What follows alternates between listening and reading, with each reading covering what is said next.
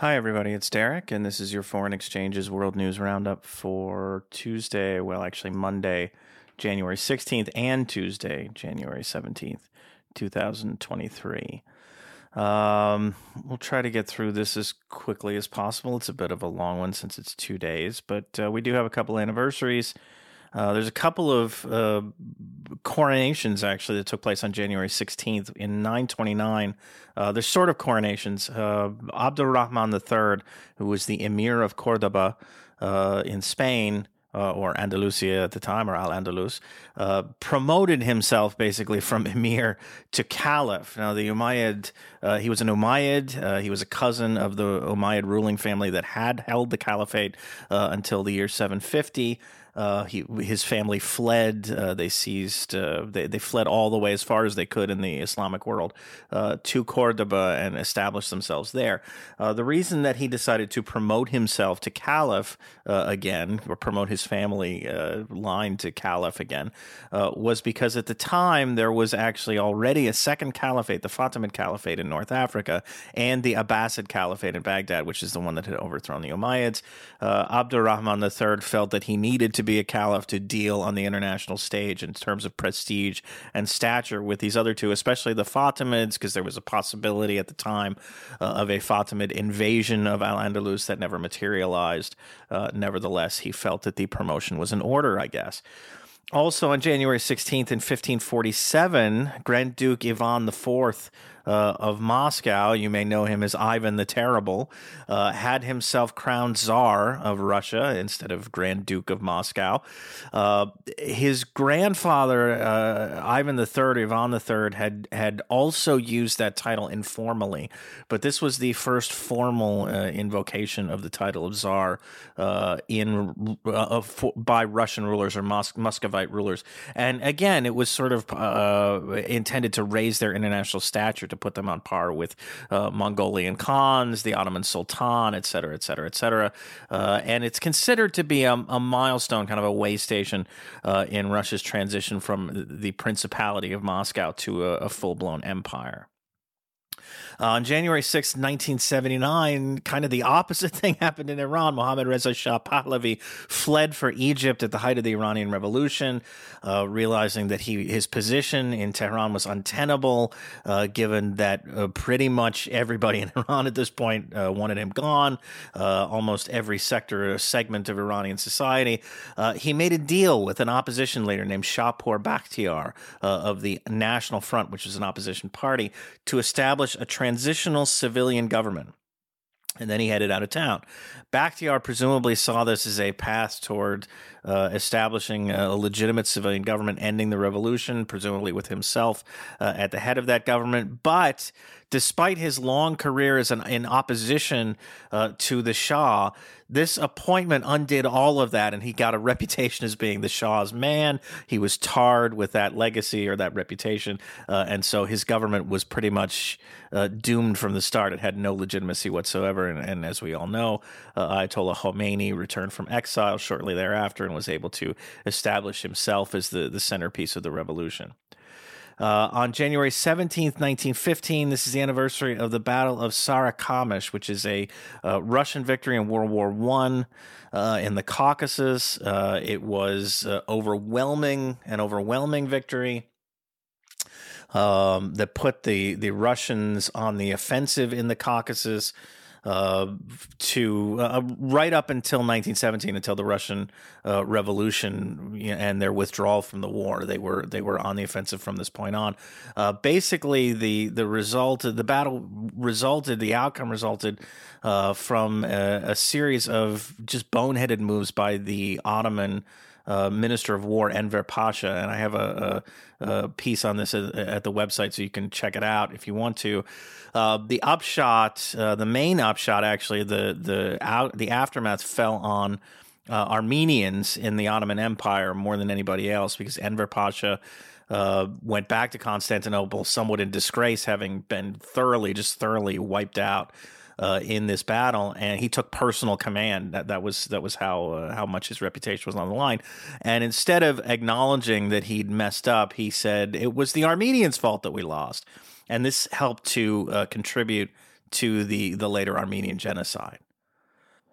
On January 17th, 1961, the former Prime Minister of the Republic of Congo, Leopoldville, Patrice Lumumba, was executed within hours of being handed over to secessionist forces and Belgian mercenaries from the breakaway state of Katanga.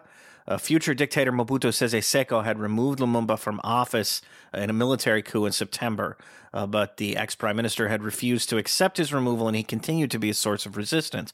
Mobutu finally had Lumumba arrested in late November 1960 as Lumumba was making his way east to join an opposition movement that was based in Stanleyville, which is the modern city of Kisangani. Mobutu then turned him over to the Katangans, and he was executed that night, although Congolese authorities initially did not announce his death. In fact, they waited until February 10th to announce his death and then claimed falsely that he'd been killed by a mob of angry villagers after escaping custody. Also, January 17th, 1991, this is the beginning of Operation Desert Storm. For those of you who didn't live through this the way some of us older folks did, this was the moment where the U.S. Operation Desert Shield, which was quickly thrown together in the wake of the Iraqi conquest of Kuwait and was meant to defend Saudi Arabia from a potential Iraqi invasion, or Saudi Arabia's oil, let's be honest, from a potential Iraqi invasion. This was the moment when it turned into that defensive operation turned into an offensive operation. The United States began a massive bombing campaign targeting the Iraqi military all over the place, including a lot of Iraqi military units that were fleeing the bombardment were nevertheless targeted, and then was followed up by a relatively short ground invasion that drove what was left of the Iraqis out of Kuwait in fairly short order. So yeah, that's all our anniversaries, I think. Okay, great. Let's move on to the news in the Middle East and Syria.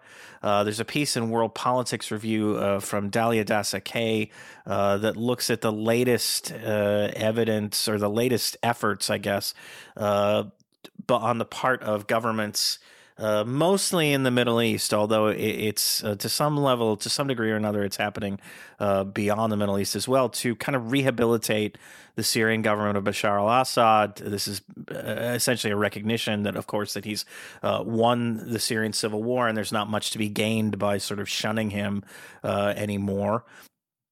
I have an excerpt in the newsletter. I'm not going to read the excerpt, but the upshot is, once again, this is being led, it seems like, by the UAE, which was at the forefront of previous efforts to kind of bring the Assad government out from kind of the chill chest a few years ago. That didn't take, but it seems to have more momentum this time, I think, to a large degree because of the war in Ukraine. There are some other things going on, the situation in Lebanon, that economic meltdown.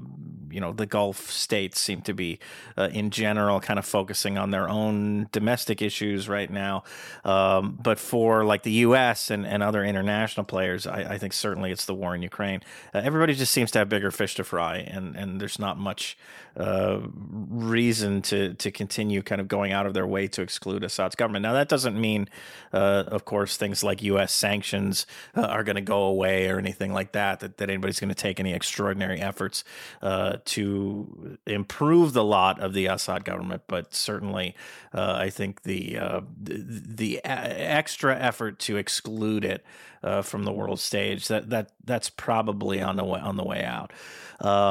In Yemen, the Associated Press, citing Yemeni, Saudi, and UN officials, is reporting that Yemeni rebels and the Saudi government have reopened back-channel negotiations aimed at reviving the ceasefire that they allowed to lapse in October.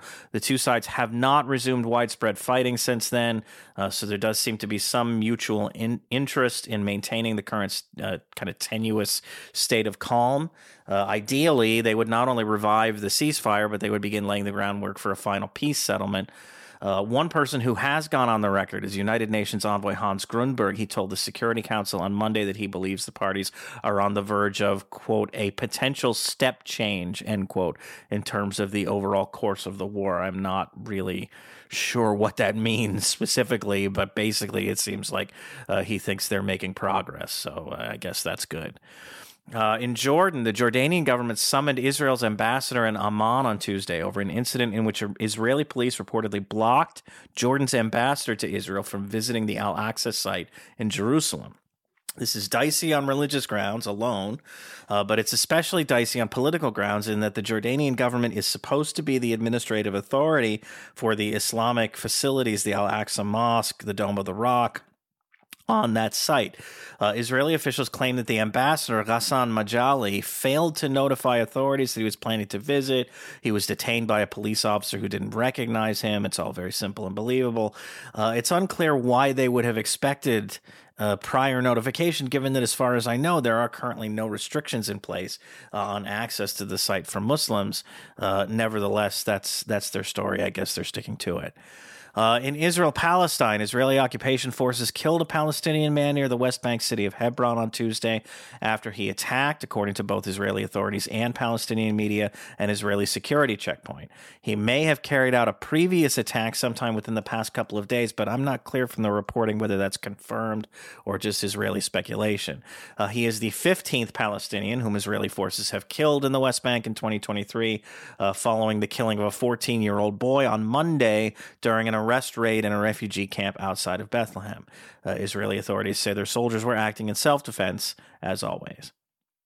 On to Asia and Azerbaijan. According to the Russian Foreign Ministry, Foreign Minister Sergei Lavrov stressed to Azerbaijani Foreign Minister Ceyhun Bayramov on Tuesday that his government needs to remove the protesters who are currently blockading the Lachin corridor, the road that links the Armenian population of Nagorno-Karabakh to Armenia.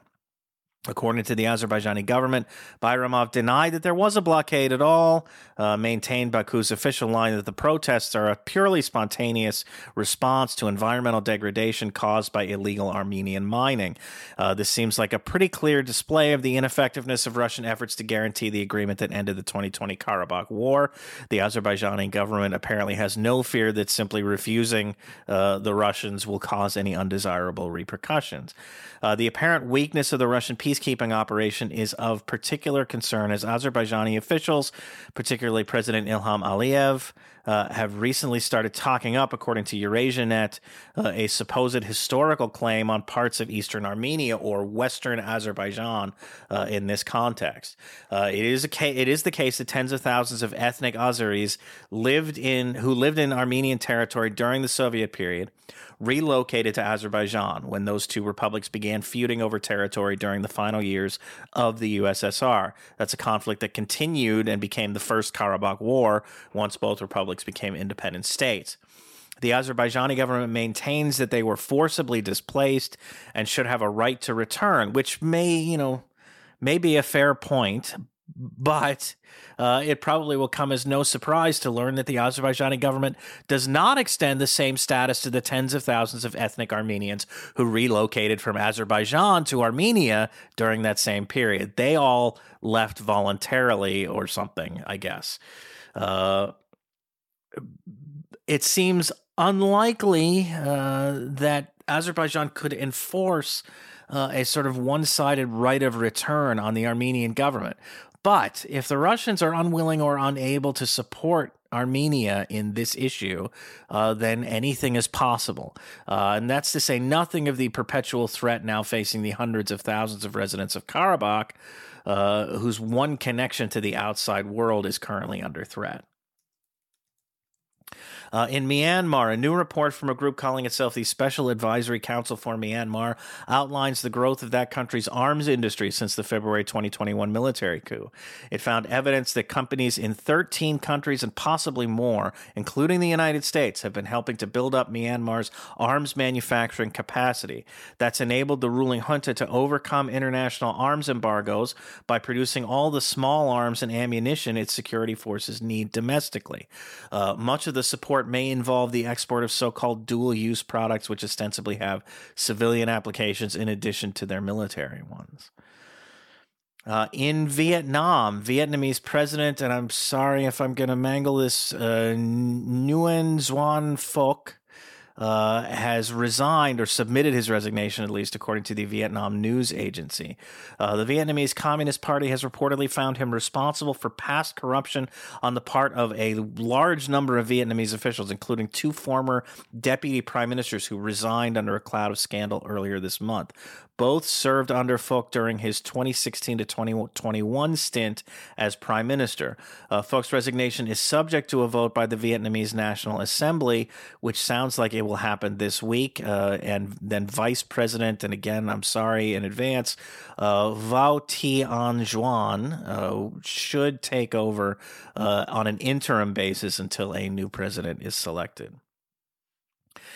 In China, the Chinese population stood at roughly 1,411,750,000 at the end of 2022, according to official government figures, which is a decline of some 850,000 people compared with where things stood at the end of 2021.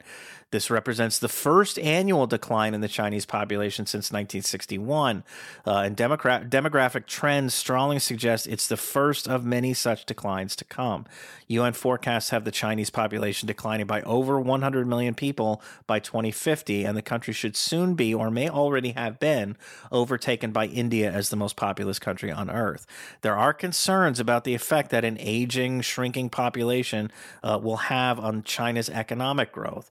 But efforts by the Chinese government to encourage higher birth rates over the past few years have just not been successful.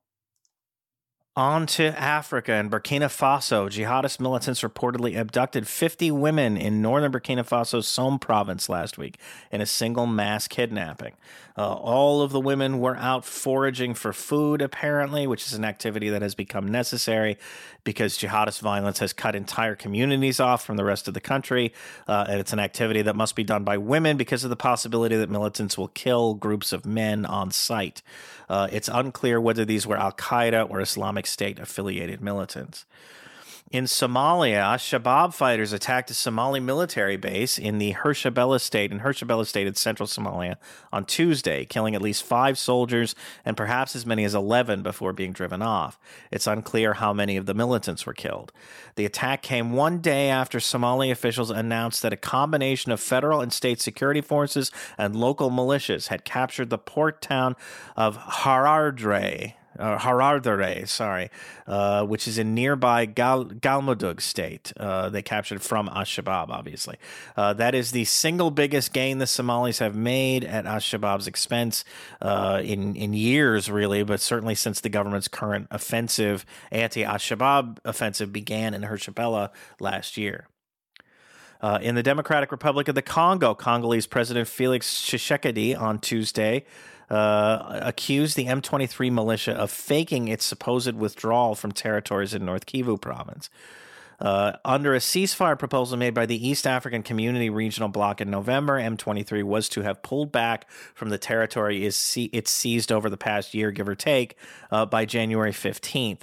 Speaking at the World Economic Forum in Davos, Tshisekedi claimed that they're simply moving around, redeploying elsewhere, and they stay in the towns that they have captured, end quote.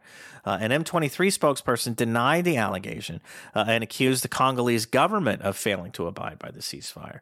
The UN, it should be said, earlier this month also alleged that M23 was not withdrawing so much as it was just kind of shuffling personnel around and possibly even seizing additional territory. On to Europe. In Belarus, the Biden administration on Tuesday imposed new visa restrictions on 25 Belarusian officials in response to ongoing legal proceedings against a number of opposition figures. Specifically, these new sanctions come in response to the opening of the trial in absentia of Svetlana Tsikhanouskaya. Sorry, a lot of names tonight. I apologize. But she's the candidate who ran against incumbent Alexander Lukashenko in Belarus's 2020 presidential election.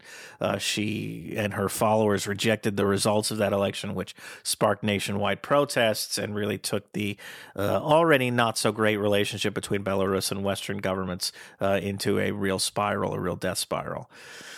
In Ukraine, the chairman of the U.S. Joint Chiefs of Staff, Mark Milley, met with the Ukrainian military's top commander, Valery Zaluzhny, at the ever-popular undisclosed location in Poland on Tuesday, the first time the two countries' senior military officers had met in person, apparently.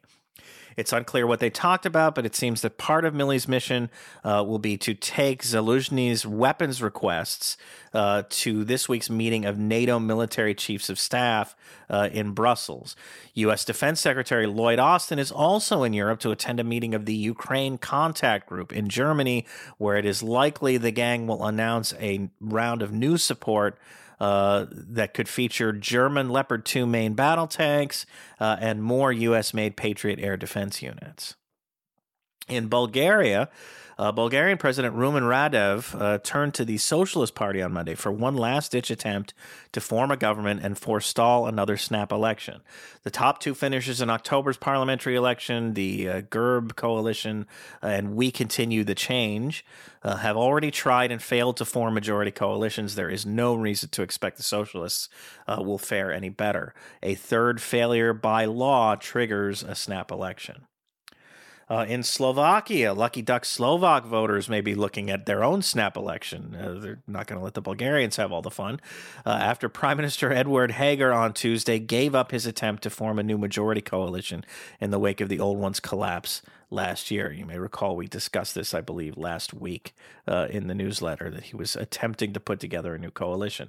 Slovak law does set some hurdles that will have to be overcome before a snap election can be held, but at this point there's really no alternative. The alternative would be to just kind of leave the political situation in limbo until the regularly scheduled election in early 2024. It seems more likely that the parties will all agree to hold some kind of election this fall.